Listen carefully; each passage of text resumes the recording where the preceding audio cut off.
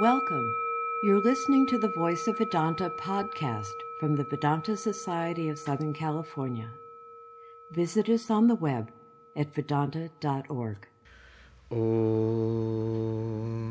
Sahana Vavatu Sahanau Bhunaktu Saha Viryam Karavavahai Tejasvinavadhitamastu ma vidvishavahai. Om Shanti Shanti Shanti.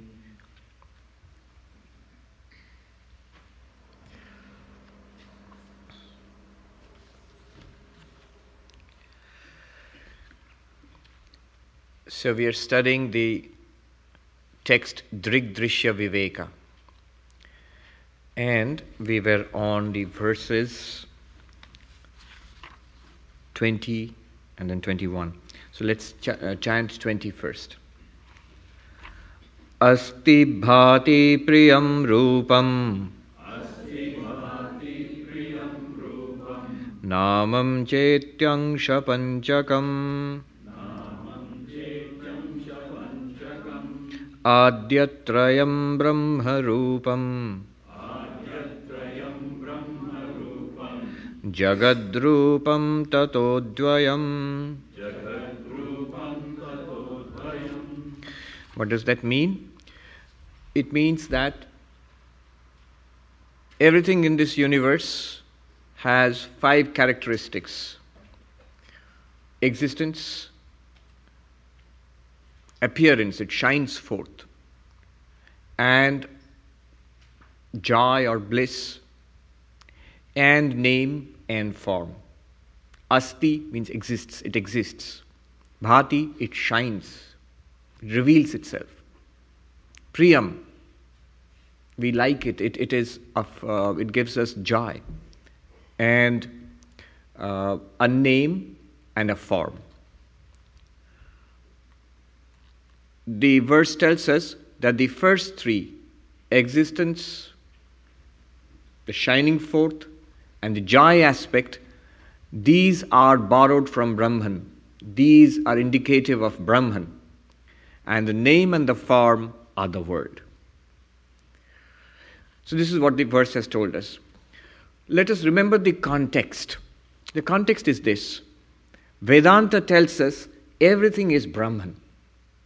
So whatever we experience outside is Brahman. And we too are Brahman. If you look at the structure of any experience, it's subject and object. You are the experiencer and you experience something. So subject and object. And if Brahman is everything, then Brahman is both subject and object. Whatever we experience must be Brahman, if it is true that everything is Brahman. Whatever we experience is Brahman. And we, the experiencer, we also must be Brahman in some sense. So, inside and outside there must be Brahman. And yet we do not see anything as Brahman. We do not experience the universe as Brahman. We see people and things and planets and stars and atoms and birds, animals and so on. And we see inside ourselves, we see this person. Thoughts, memories, emotions, perceptions, all these things. But where is Brahman in all of this? What Vedanta tells us is, outside, the names and forms projected by Maya, they borrow existence from Brahman and appear to us as this world. And inside, the mind, it borrows consciousness from Brahman and appears to us as this individual being. The thinker, the knower, what we normally consider ourselves to be. We ourselves consider ourselves to be a thinking being, a knowing being. In Sanskrit, pramata. So outside, here is this world, names and forms, borrowing existence from Brahman. So we experience everything in this universe as existing. It is. The table is. The person is. The room is. Even the empty space between us is. We experience this universe as existing. Within ourselves, our own thoughts, feelings, emotions, we not only experience as existing, but we feel awareness, sentience, consciousness. So outside, the names and forms have borrowed Sat, existence, from Brahman. And within ourselves, our minds have borrowed Sat and Chit, existence and consciousness, from Brahman. Now this verse tells us we can find Brahman in everything that we experience. We can find Brahman in everything that we experience. We have to discern it. How do you discern it? In every experience, it says, you definitely have the experience of existence. So everything that we experience in the world outside is existence plus name and form. Think about it. Whatever we experience, that exists. If it did not exist, we would not experience it. Now, what this verse is telling us is that existence is borrowed from Brahman. That existence belongs to Brahman. That existence points to Brahman. And the rest of it, the name and form, this form of the table, and then the concept we give to it, a table, this is Maya. This is projected over existence. What changes is the name and form. It was a tree, then it was a log of wood, then it is a table. Maybe in the distant future it will be a broken table and pieces of wood. Names and forms have changed. But at every point, the tree exists. The wood exists. The table exists. And when we experience it as broken table, pieces of wood, exists. That existence, they say, if you consider it by itself, is unchanging. What changes are the names and forms. That existence is Brahman. That you find everywhere, unchanging, in every experience. When we are trying to understand this verse, we had a little difficulty. The difficulty is this. In everything that we experience, we find existence. But when it says priyam, joy, pleasure, happiness, we don't find happiness in everything that we experience. In fact, many of the things that we experience are not at all happy experiences, are unpleasant. It's more cloud than sunshine. So what it says here is, one way of understanding this verse, as I mentioned two ways. One way of understanding this verse is this. The traditional way of understanding the verse is this. All names and forms are capable of borrowing existence from Brahman. Obviously, otherwise you wouldn't feel that they exist. So everything borrows existence from Brahman. That's one. But only certain names and forms can borrow consciousness from Brahman. And those names and forms we call our subtle bodies, mind, intellect. So there alone we find consciousness. And in the mind, in certain modifications, in certain thought modifications of the mind which we call happy or pleasurable experiences or thoughts, there alone the joy aspect of Brahman, the bliss aspect of Brahman is borrowed, the ananda of Brahman is borrowed. Let me restate this. We experience asti, existence, everywhere. We experience existence and bhati, appearance, shining forth, consciousness, only in our minds. And we experience asti, bhati, priyam, existence, consciousness, bliss, only in the, what is technically called the sukhakara vritti, in the modifications of the mind where happiness is found, in the sattvika modification of the mind. What they mean to say is that Brahman, existence, consciousness, bliss is everywhere. Everywhere, inside and outside, in every entity, in every experience. Only certain entities, all entities are capable of borrowing the existence aspect of Brahman. Only certain entities, the subtle body, subtle matter, is capable of borrowing not only existence, but also consciousness from Brahman. And among the subtle bodies, in the subtle body also, when it becomes sattvika, when it gets a thought modification of the form of joy, I am happy, in that moment, the mind reflects not only existence, not only consciousness, but also joy. Asti, bhati, priyam. This is one way of understanding it. And this is a good way of understanding it because it follows our experience. It follows our experience. We experience existence everywhere, in every experience.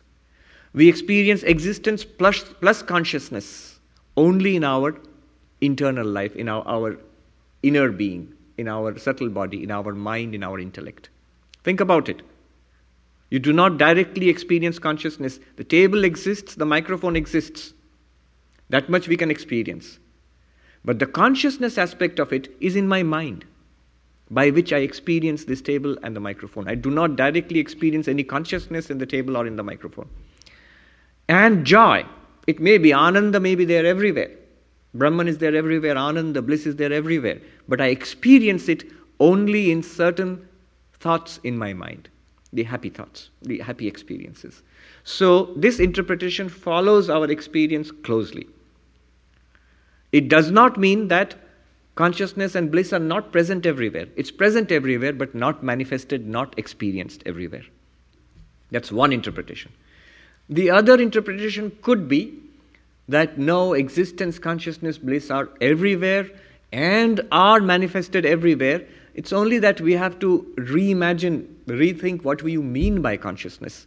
So in some sense, even what you might call insentient objects might be conscious. They are already beginning to think about a different kind of consciousness, which matter might also, so-called matter might also possess.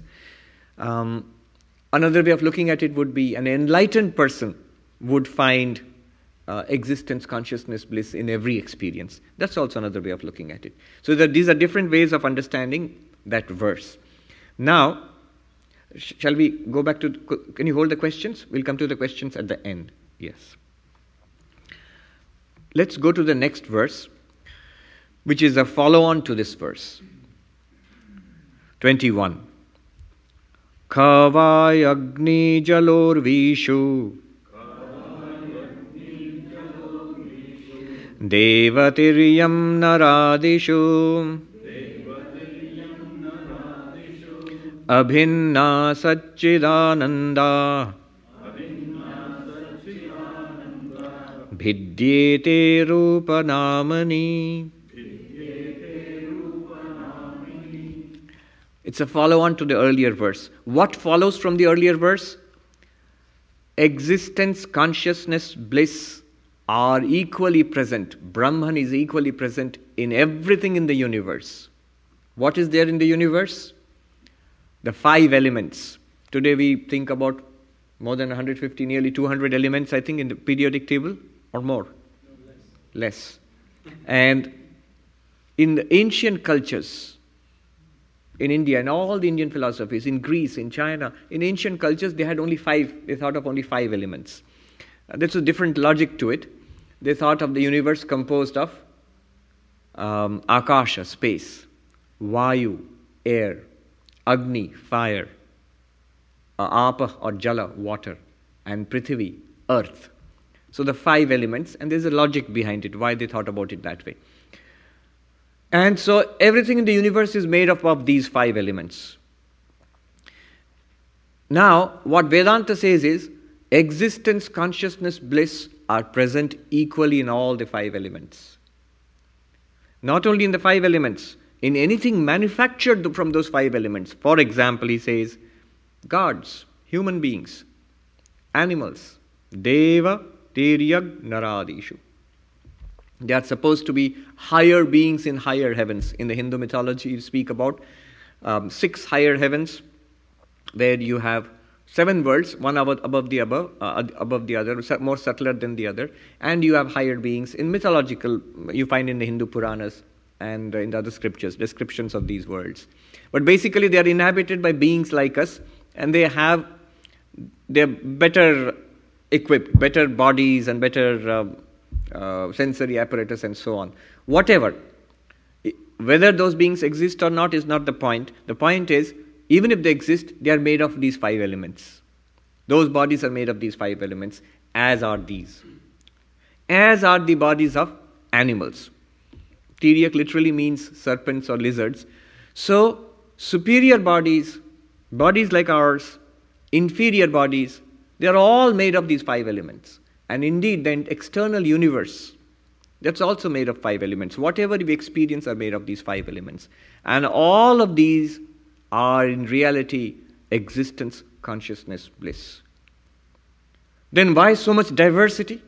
The diversity says because of name and form. The differences between all of us, each of us here, between us and the gods, between us and the animals and plants and down to the bacteria. I didn't know this. I was listening to a science lecture. It seems we think of ourselves as made up of body parts and then molecules, the tissues and the organs, and going down to the cells. But we have huge colonies of bacteria living on our skins and inside us also. And I was reading an estimate, it seems less than 5% of the cells in this body are our cells. 95% are bacteria. You wouldn't know that. You would think that we have a little bit of bacteria and most of it is us. Well, it's not us in that sense. Most of it is not us also. But they are basically, most of them are good bacteria. So they do a lot of services for us. So they are sort of in alliance with us. Partners, yes. All of that. Such difference, such tremendous variety. It says all these varieties are name and form. At the basis, it is just existence, awareness, bliss, Brahman. And that is appearing in all these ways through different names and forms. And as we have read, all these are projected by Maya. Now, starts a new section. This is the understanding that we have got. Inside us, we are the witness consciousness, shining upon the mind and the body. We are the drashta, the drik, the witness, the sakshi, within the body and the mind system. In the external universe, Brahman exists as existence. Everywhere you see things, names and forms, but common factor is existence. Now, the reality within us, Brahman, the reality outside us, Brahman, we have begun to understand this. But how to make it a living reality? How to fix our understanding? How to break out of the habitual way of living and thinking that we are minds and bodies? And this is an insentient universe which we are dealing with.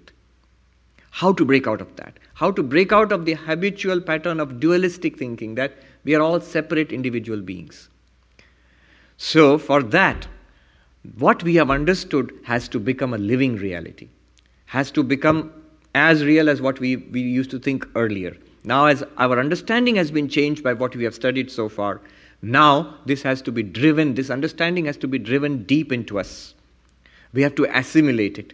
Swami Vivekananda used to say that, tell yourself, I am that reality is, I am that, till it tingles with every drop of your blood. This is assimilating the truth. It becomes the reality. We have to dehypnotize ourselves. We understand things in one way, we behave and think in another way.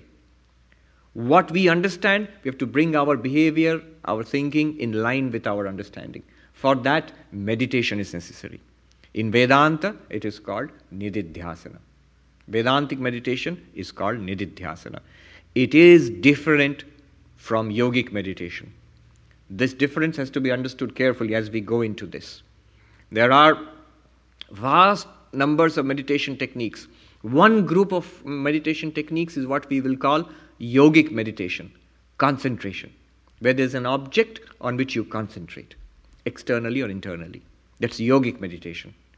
There's also another class of meditation techniques which come from the Buddhist mindfulness techniques, where you don't concentrate on an object, rather you try to maintain mindfulness, awareness, watching phenomena as they arise and subside. That's another class of meditation techniques. Now, what I want us all to appreciate carefully is that what we are going into right now is very different from both of these. It's not concentrating on an object, nor is it being generally aware of objects as they arise and fall. We shall see what it is, how it is different. Now, let us go into the meditation techniques.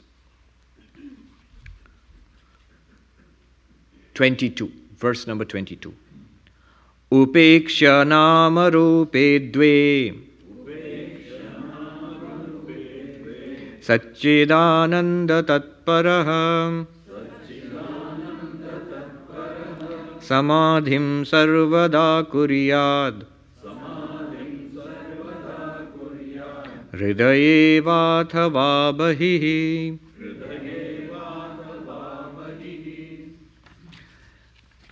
Disregarding, dismissing name and form, focus on the existence consciousness bliss. When? All the time. You mean all the time when I'm meditating? Not only when you are meditating, whatever you are doing. All the time. Here is another big difference between Vedantic meditation, non-dual meditation, and the other forms of meditation. Non-dual meditation can be carried and should be carried on any time, at any kind of experience, whether you're sitting with eyes closed and meditating, or your eyes are open and you're working or doing something, you can do this. Now, all the time, keep your attention on existence consciousness bliss. Remember the 5 factors they mentioned: existence, consciousness, bliss, name and form. The differences are in name and form. The world is in name and form. Maya is name and form. Disregarding the name and form, focus on the existence consciousness bliss. How are we to do that? They will teach us. Now remember, where are we to find Brahman? We find Brahman externally and internally. In the world outside with our eyes open, as Sri Ramakrishna used to say, if I close my eyes and there is God, if I open my eyes, there is no God. What kind of God is this? So if I open my eyes also, I should be able to find God. If I close my eyes and go within, I should be able to find God. So Brahman with eyes open, Brahman with eyes closed. 2 places we have to find in 2 ways. In the world outside and in our internal private worlds. So how do we do that? So there are these 2 sets of meditation techniques. They will teach us external and internal meditation techniques. Samadhim sarvada kuryad hridaye athava vahi. Hridaye means within us, in our own minds, and bahi in the external world. 2 sets of meditation techniques. Remember the purpose. The purpose is to discover and focus on Brahman in the world outside, and discover and focus on the witness inside, which is also Brahman, in our inner world. 2 sets of meditation techniques. Why 2? Because this is the very nature of our experience. The structure of our experience is subject and object. All our experience is of ourselves and the world. So in the world you find Brahman, within yourself you find Brahman. So you need 2 kinds of approaches and 2 sets of meditation techniques. So there will be 6 meditation techniques in all. They will explain 3 internal and 3 external. Let's go straight into it. Number of people have been asking me, when are you going to teach the 6 meditation techniques? Now that scares me a little, because the meditation techniques in themselves are not important. The real important work has already been done. If we have begun to understand at least what they are talking about, then the meditation techniques will be useful. If you have begun to understand what they are talking about in the earlier 20 verses, then the meditation techniques will be useful. Otherwise, there will be a nice exercise, that's all. A nice sort of calm your mind and give you a nice feeling, but it will not reveal Brahman. 23. Let's go into the meditation techniques. Savikalpo nirvikalpa Samadhir dvividho hridi Drishya shabdanuvedhena Savikalpa punardvidha.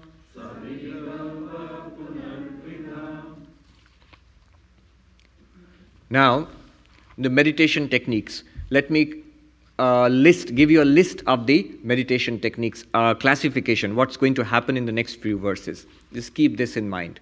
I already said 6 techniques. 3 internal, 3 external. Antara means internal. Bahi means, or bahya means external. So, antara samadhi, 3 kinds of meditation techniques, 3 types antara, and 3 types external or bahi. Now, The internal techniques will be taken up first. Remember the purpose of the internal techniques. We are to discover the witness within and be stabilized in the witness. People say, Swami, I sort of understand what you're talking about in the class. But the moment I step out and go to the freeway, it all disappears. I can no longer be the witness. Now, how do I get stabilized in my understanding that I am that witness consciousness? For that, 3 techniques are prescribed. Now, these 3 techniques are again of 2 types. Savikalpa, Nirvikalpa. With thought construct, without thought construct. With thought construct, Savikalpa. Without thought construct, Nirvikalpa. 2 kinds of techniques. And these with thought constructs, the Savikalpa again of 2 types. With the help of an object, Drishyanuviddha, and with the help of a text, Shabdanuviddha. So, Drishyanuviddha, Shabdanuviddha, with the help of an object, with the help of a text. Now, what is the classification like? Internal, external. Internal antara, external bahi or bahya. Internal, 3 types. Internal, 2 types, Savikalpa, Nirvikalpa. With thought construct, without thought construct. Now the Savikalpa with thought construct again of 2 types. With the help of an object, Drishyanuviddha, with the help of a text, Shabdanuviddha. So what is the final list of samadhis? Let us look at the internal. Antara, Drishyanuviddha, Savikalpa, Samadhi. Internal, with the help of an object, thought construct, Samadhi. Literally. Antara, Shabdanuviddha, Savikalpaka, Samadhi. Internal, with the help of the text, thought construct, Samadhi. Antara, Nirvikalpa Samadhi. Internal, without any thought construct, Samadhi. And the same thing, external, which we'll come to later on. So, 3 here and 3 there. That's what's going to happen.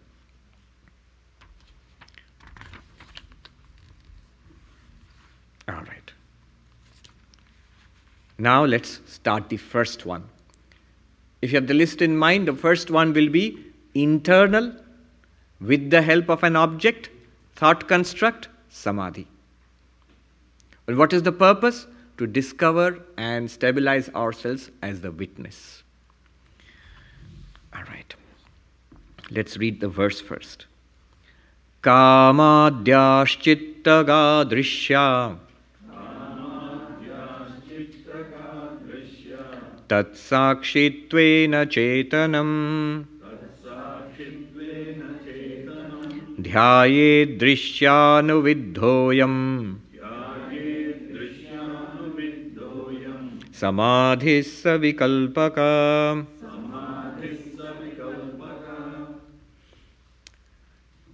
Let me explain it before I go into the verse. It will be useful to contrast it with other kinds of meditation techniques which we might be practicing, or at least with which we might be familiar.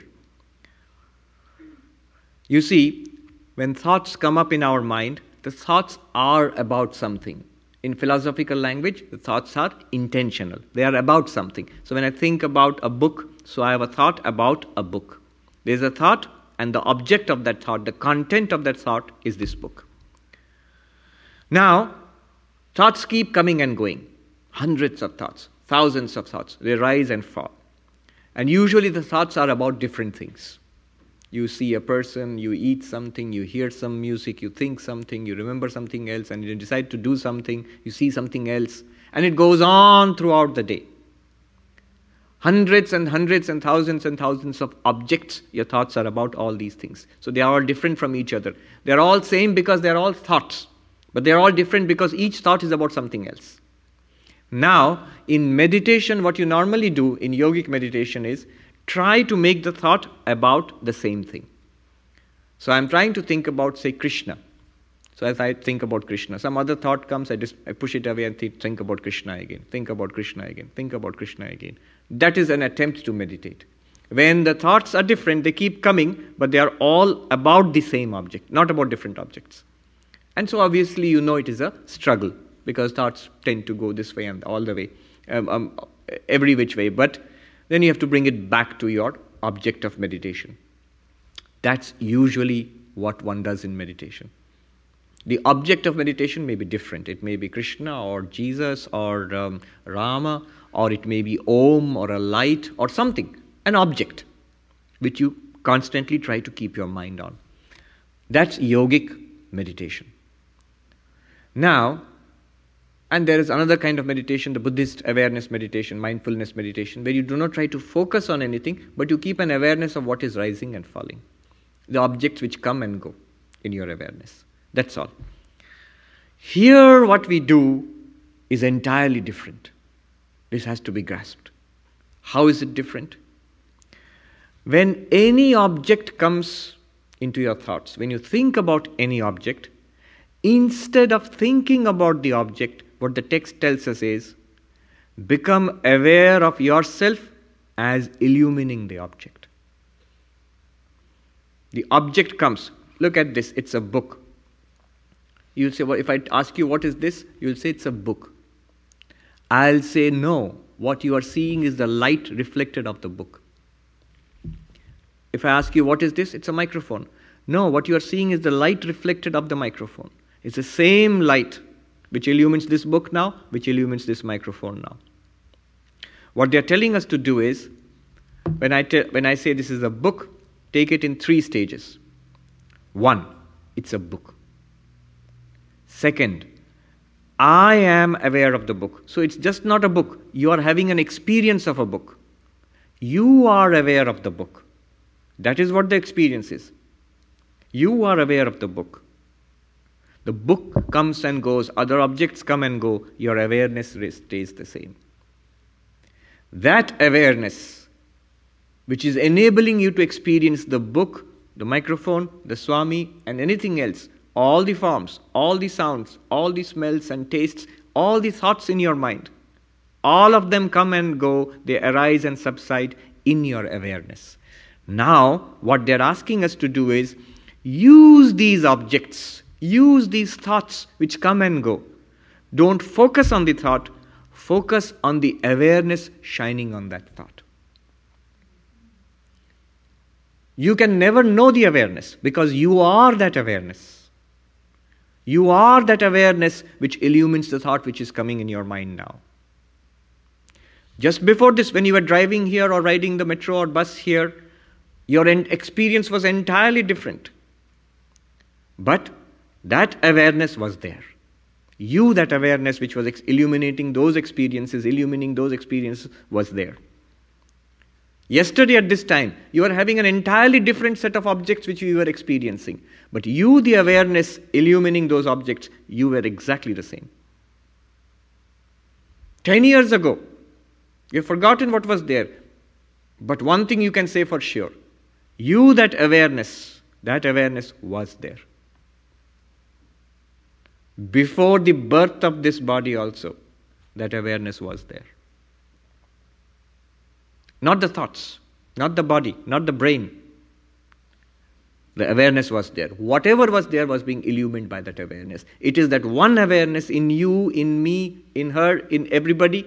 It is illumining the different thoughts coming in your mind, in my mind, in her mind, and in his mind, everywhere. It's one awareness shining forth through us.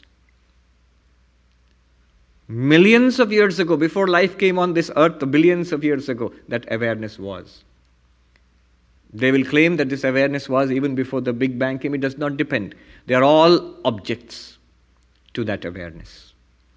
That awareness is what you are or I am in reality. That is Brahman. How do you stabilize yourself in that? Use the objects of experience. Whenever you experience something, whenever a thought comes to your mind, any thought, when it comes to your mind, instead of being stuck on that thought, instead of trying to control that thought or get another thought in that place or trying to think that thought again, don't give importance to that thought. Become aware of yourself shining upon that thought. Become aware of yourself, of the thought shining in your consciousness. He says here, Kamadhyashchittaga drishya. In your mind, various kinds of thoughts, feelings, perceptions, memories arise. All the time. In our minds they arise. Take them up as they arise. Let them arise. He says any bad thought, kama, desire, anger, good thought, devotion, affection, kindness, let them arise. Whatever is arising, become aware of them arising in that consciousness, in that awareness. The thing is, you don't have to create anything here. You don't have to imagine anything here. It's right there. In fact, if you imagine, you're making a mistake. What they're asking you to do is look at what is right there. Right there, right now, all these thoughts, feelings, and emotions are arising in our consciousness, in that awareness, in that consciousness. So it says, desire, etc. Chittaga drishya. The things which are known or seen. Drishya literally means that which is seen. What is seen inside us? Thoughts, feelings. So desire, etc. are things which are arising in our awareness inside us. Tat sakshittvena chetanam. Become aware of consciousness as a witness to these thoughts. Now here is something subtle. Don't try to make that consciousness an object of your meditation. You cannot. You will never get it. You will never get it. What we need to do is, all the thoughts, feelings, emotions, memories arising in the mind at this moment are not me. The thinker, which is thinking all this, is not me. It shines in me the light of awareness, or it shines in me awareness. Just know that thinking mind, the thinker, the knower, the thinker in the mind right now, to be not me. See it as being not me. Why is it not you? Because it is something that's shining in your light. It must be apart from you. Those thoughts were not there yesterday. Those thoughts were not there 10 years ago, 20 years ago. Those feelings, thoughts, desires, they're not there 20 years ago. And yet you were there, that awareness was there. So that common awareness in all our experiences, become aware that you are that witness. Tat sakshittvena chetanam. For this, what will you use? Any thought. Whatever comes to your mind. The important thing is not the thought itself. Don't try to focus on the thought. Focus on the witnessing consciousness. Become aware of yourself as not these thoughts, not the thinker of thoughts, just the light in which these thoughts shine. We have all seen, a ray of sunlight coming early morning into our room, and the Brownian motion of the little dust particles, motes of dust in the ray of sunlight. Imagine yourself to be that ray of sunlight. I'm giving an example. You are something much more beautiful than that. Imagine that the ray of sunlight is that consciousness. And all thoughts, feelings, things, they just pass through that consciousness. Come into the light of that consciousness and subside. You are not the thinker. Free yourself from this incessant thinking, unstoppable thinking. You are not that at all. The thinker comes into being the moment we awake in the morning. It was not there earlier.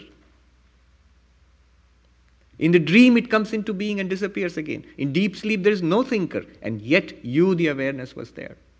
Aware of the blankness of deep sleep. Aware of the dream worlds created by the mind. Aware of the physical world presented by the mind and the senses now. You are that awareness. Unchanging, immortal awareness. It says, Dhyayed drishyanuvidhoyam. Meditate thus. Stabilize yourself thus. With the help of a drishya. Of the help of an object. What object? A thought. A thought is an object. We make the mistake of thinking the thoughts are the subject and the world outside is the object. To consciousness, to awareness, thoughts are objects which you illumine directly. Through the thoughts, through the thinking mind and the senses, the world outside is illumined and experienced. The world, everything in the world is an object. The body is also an object. All the thoughts, feelings, emotions, memories are also objects to consciousness, which you are. Drishyanuviddhoyam samadhi savikalpaka. This is samadhi with a thought construct, with the help of thoughts. Using a particular thought as a reflector. It's like, let me give you a beautiful example. I see my face in a mirror. I see my face reflected in the mirror. What do I see? I see the mirror and I see the reflection. But I do not see my face directly. Now what they are asking us to do is, looking at the mirror, looking at the face there, now become aware that you are not the mirror, not the reflected face. You become aware that you are that which is being reflected in the mirror. You cannot still see it. But you realize you are not this. The real face is not the one reflected in the mirror. The real face is that which is being reflected. Now, thinking thus, becoming aware in this way, you're putting some distance between yourself, you're putting some distance between ourselves, our true self, and the thinking mind. Then what do? Next step. So these are not alternative techniques, these are steps. There are 3 steps. 25. Asanga Satchidananda Swaprabho Dvaita Varjita Asmiti Shabda Vidhoyam Samadhi Savikalpaka. Now comes the second step, the second type of internal samadhi. Do you remember? Internal, with the help of a text, thought construct, samadhi. Antara, shabdavidha, savikalpaka, samadhi. That's what we are going to do now. Now what is the purpose?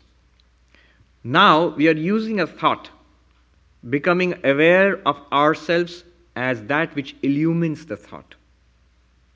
Now drop the thought. The next stage is to drop the thought. It's like I have a mirror and my face is reflected in the mirror. By looking at the reflection, I become aware of my real face. I still do not see my real face. I cannot. I become aware of my real face. Now I don't need the mirror or the reflection. I drop the mirror and the reflection. And I use these words, I am that real face which was being reflected in the mirror. Just to become stabilized in that. Otherwise my mind keeps going out to the mirror. Now you use a Vedantic text which tells you what you are. Because you cannot directly experience what you are. You can directly experience only objects in your light. But the light itself cannot experience itself directly as an object. So what you do is, use a Vedantic text. Use a Vedantic text. This Vedantic text is like the mirror which tells you, which shows you what you are. Once we dismiss the thought, I was thinking a thought, maybe Om or some thought. Now I become aware of myself as the consciousness in which the Om thought shines. Then I dismiss the thought itself and I tell myself this. I am Asanga, completely unattached. Look at these powerful words. These are Vedantic texts. There are alternative texts one might use, but here a certain set has been given. Asanga, completely unattached. Imagine all the things that you have experienced in the world till this point, till today. They've all come and gone in your experience.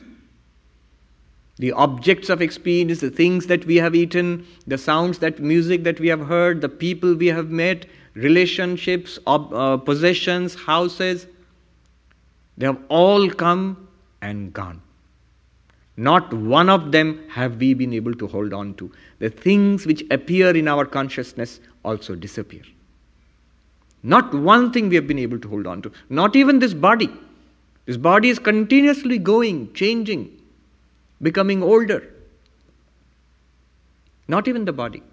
No person you can hold on to. All the persons, even the most beloved persons we have in our lives, it is true that at one time they were not there. And it's equally true at one time they will not be there. All the possessions that we have had in this world, it is true that at one time we did not have them. And it is absolutely true, there will come a time and soon that we will not have them. House, bank, car, whatever. This body, that also. Our most cherished thoughts, our memories, our knowledge which we have built up, everything has arisen, will disappear. One day it will go away. In all of this, you wear that consciousness, you are that consciousness, you will remain that consciousness. That consciousness is completely unattached to anything. In fact, the proof is every night when you go to sleep, the entire universe slides away from you. Every night. Not one thing in this universe remains with you when you go to deep sleep. Everything goes away. If I did not awaken from my deep sleep, what would remain with me? Nothing of this universe. This universe, this planet, this body, this our identity, nothing. Nothing remains. The problems, our projects, nothing remains. You know, when they say you have to practice detachment in Vedanta, many people say, oh Swami, it is so difficult to practice detachment. You are Swamis and you are practicing detachment, that's great, but we are householders, we are in this world, we are attached. How can we give up attachments? We are so attached.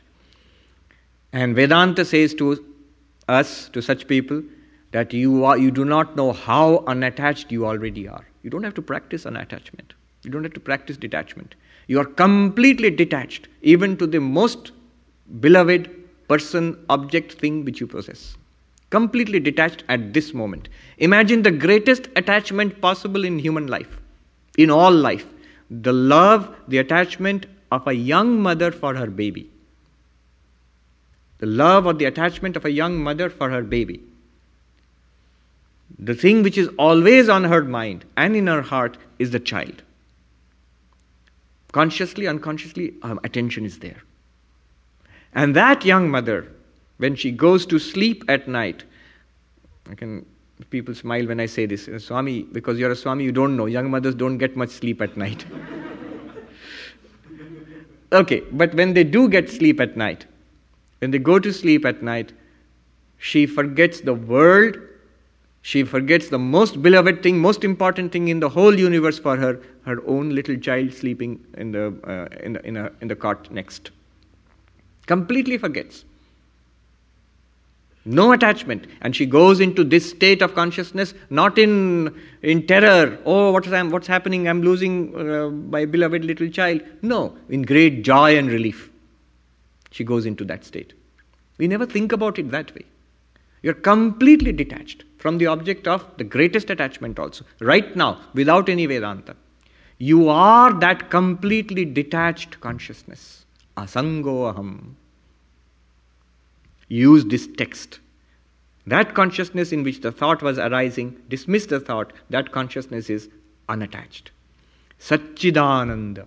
You are existence, consciousness, bliss. Swaprabha. Everything depends upon you for its illumination, for being experienced. You depend on nothing for illumination. You are the light of the universe. Every day in our hymn, when we worship in the evening, the Vespers, we sing Light of Light, Jyotira Jyoti, Ujala Hridikantara, which shines within our hearts.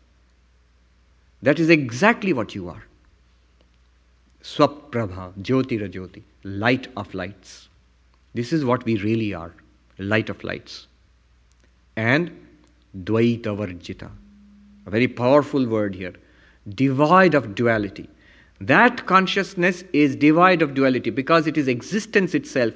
Whatever exists appears in it. All the objects that we experience in the world, the universe out there, the people, the body, mind, everything, is actually nothing else than the consciousness which we are.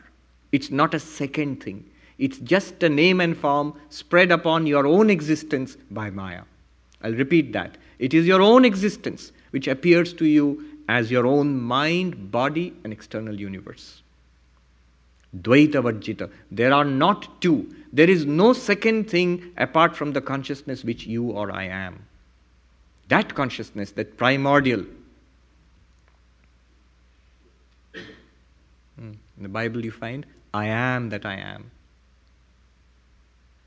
Before everybody else, before everything in the universe, the Lord says, I am. That primordial I am is what we are, all of us. One. Now, Dvaita Varjita, there is no second apart from it. There is no second. Whatever we experience as second is in reality that consciousness alone, appearing with a name and form, appearing to be different from us.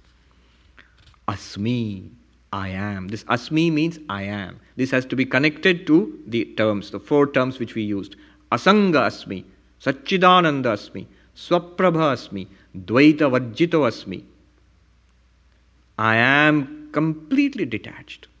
I am existence, consciousness, bliss. I am self-luminous, Swaprabha. I am non-dual. Use these words, repeat these words to yourself in the mind, in the second stage, after dismissing the thought. That consciousness is unattached. That consciousness is existence, consciousness, bliss.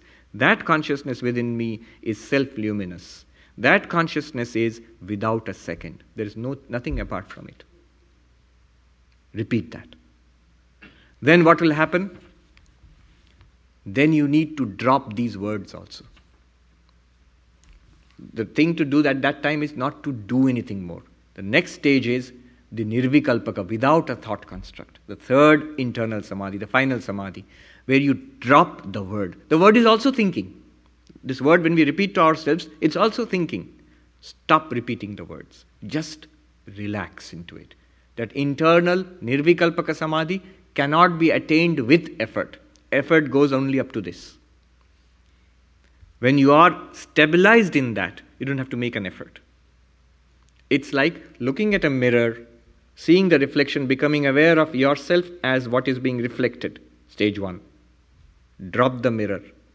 Tell yourself, I am that which was reflected. Then stop telling yourself, remain as you are.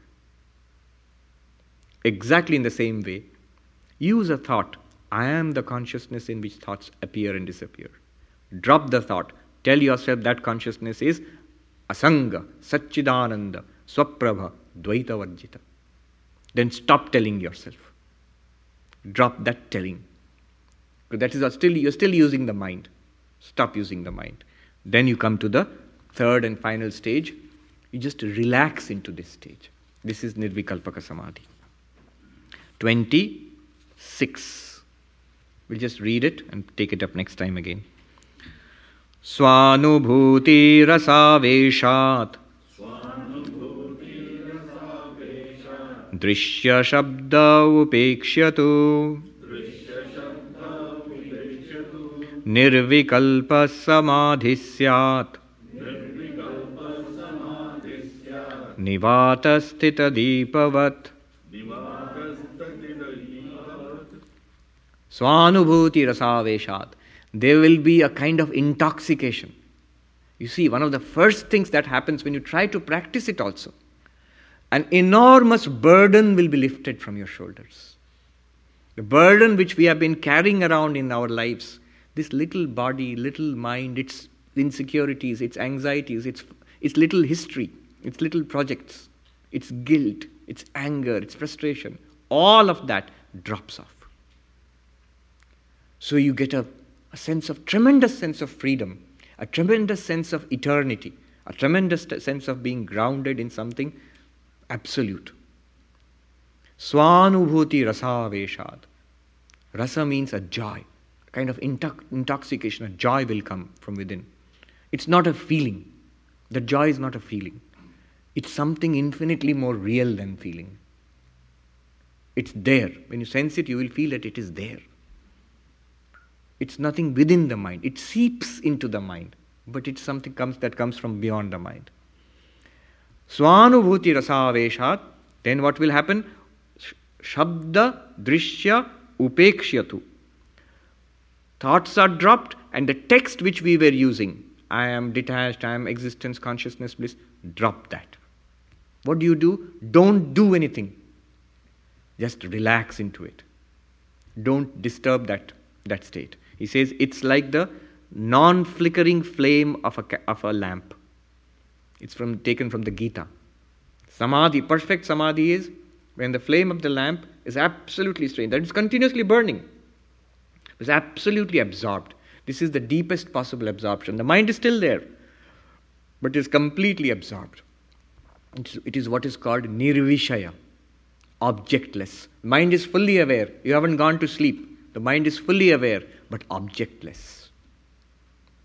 And you remain as you were, what you have always been, that primordial I am that I am. This is called internal, without thought construct samadhi. Practice this again and again, you will see a new kind of self-identity will develop. It will be clear that I am not this body, I am not this mind. I am that which shines in the Nirvikalpaka Samadhi very clearly. It's always there. It's only in Nirvikalpaka Samadhi, in this one, we get doubts are removed. Then there's no doubt about it anymore. It doesn't seem theoretical anymore. All right, we'll take the question now. We've got time for a couple of questions. I'm not sure that my question is valid anymore, but Yes, in Nirvikalpaka Samadhi, no more questions will be there. That's why I told him to wait until we go to Nirvikalpaka Samadhi. I was going to ask, thank you, Swami, how do I experience the difference between the experience of existence and the experience of name and form? Yes. How do I experience the differentiation? Yes. Now, I'll tell you briefly now. The difference is there, and it is understood through our own experience, our daily experience. When I say this table and that bench, name is different, form is different. But you know this is also wood, that is also wood. What is invariable and unchanging between the two? It is the wood. Even better example would be the same piece of gold is made into a ring, melted and made into a necklace, melted and made into a bangle. It's the same thing. The name and form keep changing. In the same way, in all our experiences, make two divisions. They are composite experiences. When I say table, I am experiencing a table, it's composite of two things. Table is. Bench is. Man is. Woman is.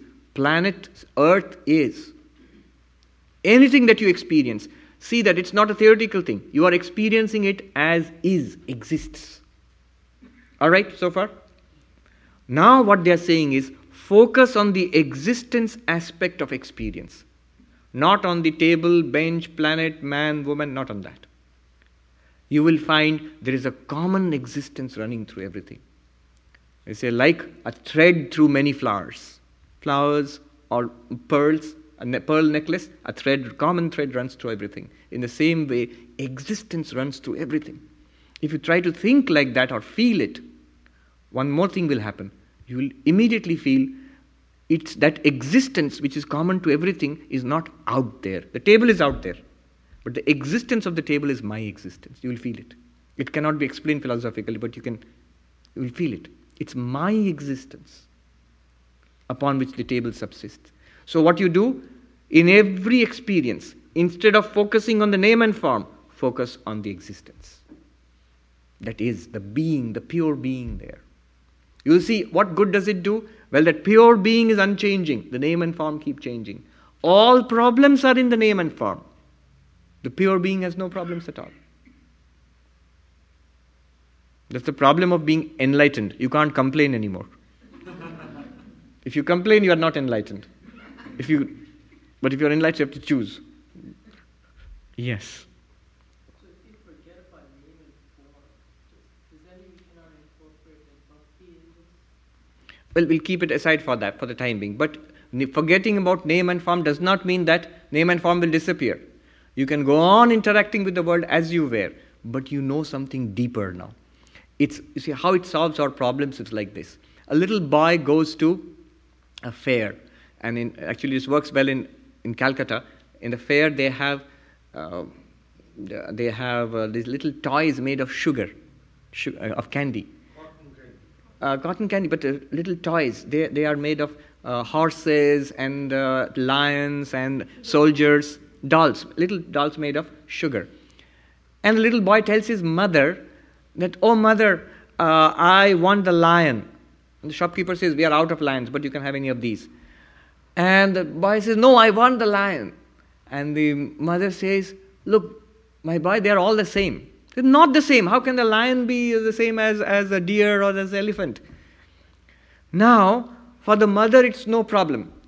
The boy is stuck on the name and the form. This is good and that's good. This is better and that's not as good.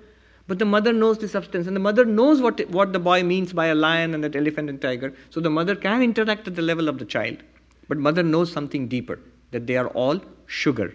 In the same way, you can continue to deal with the world as you were dealing earlier. It's not that the name and form will be erased.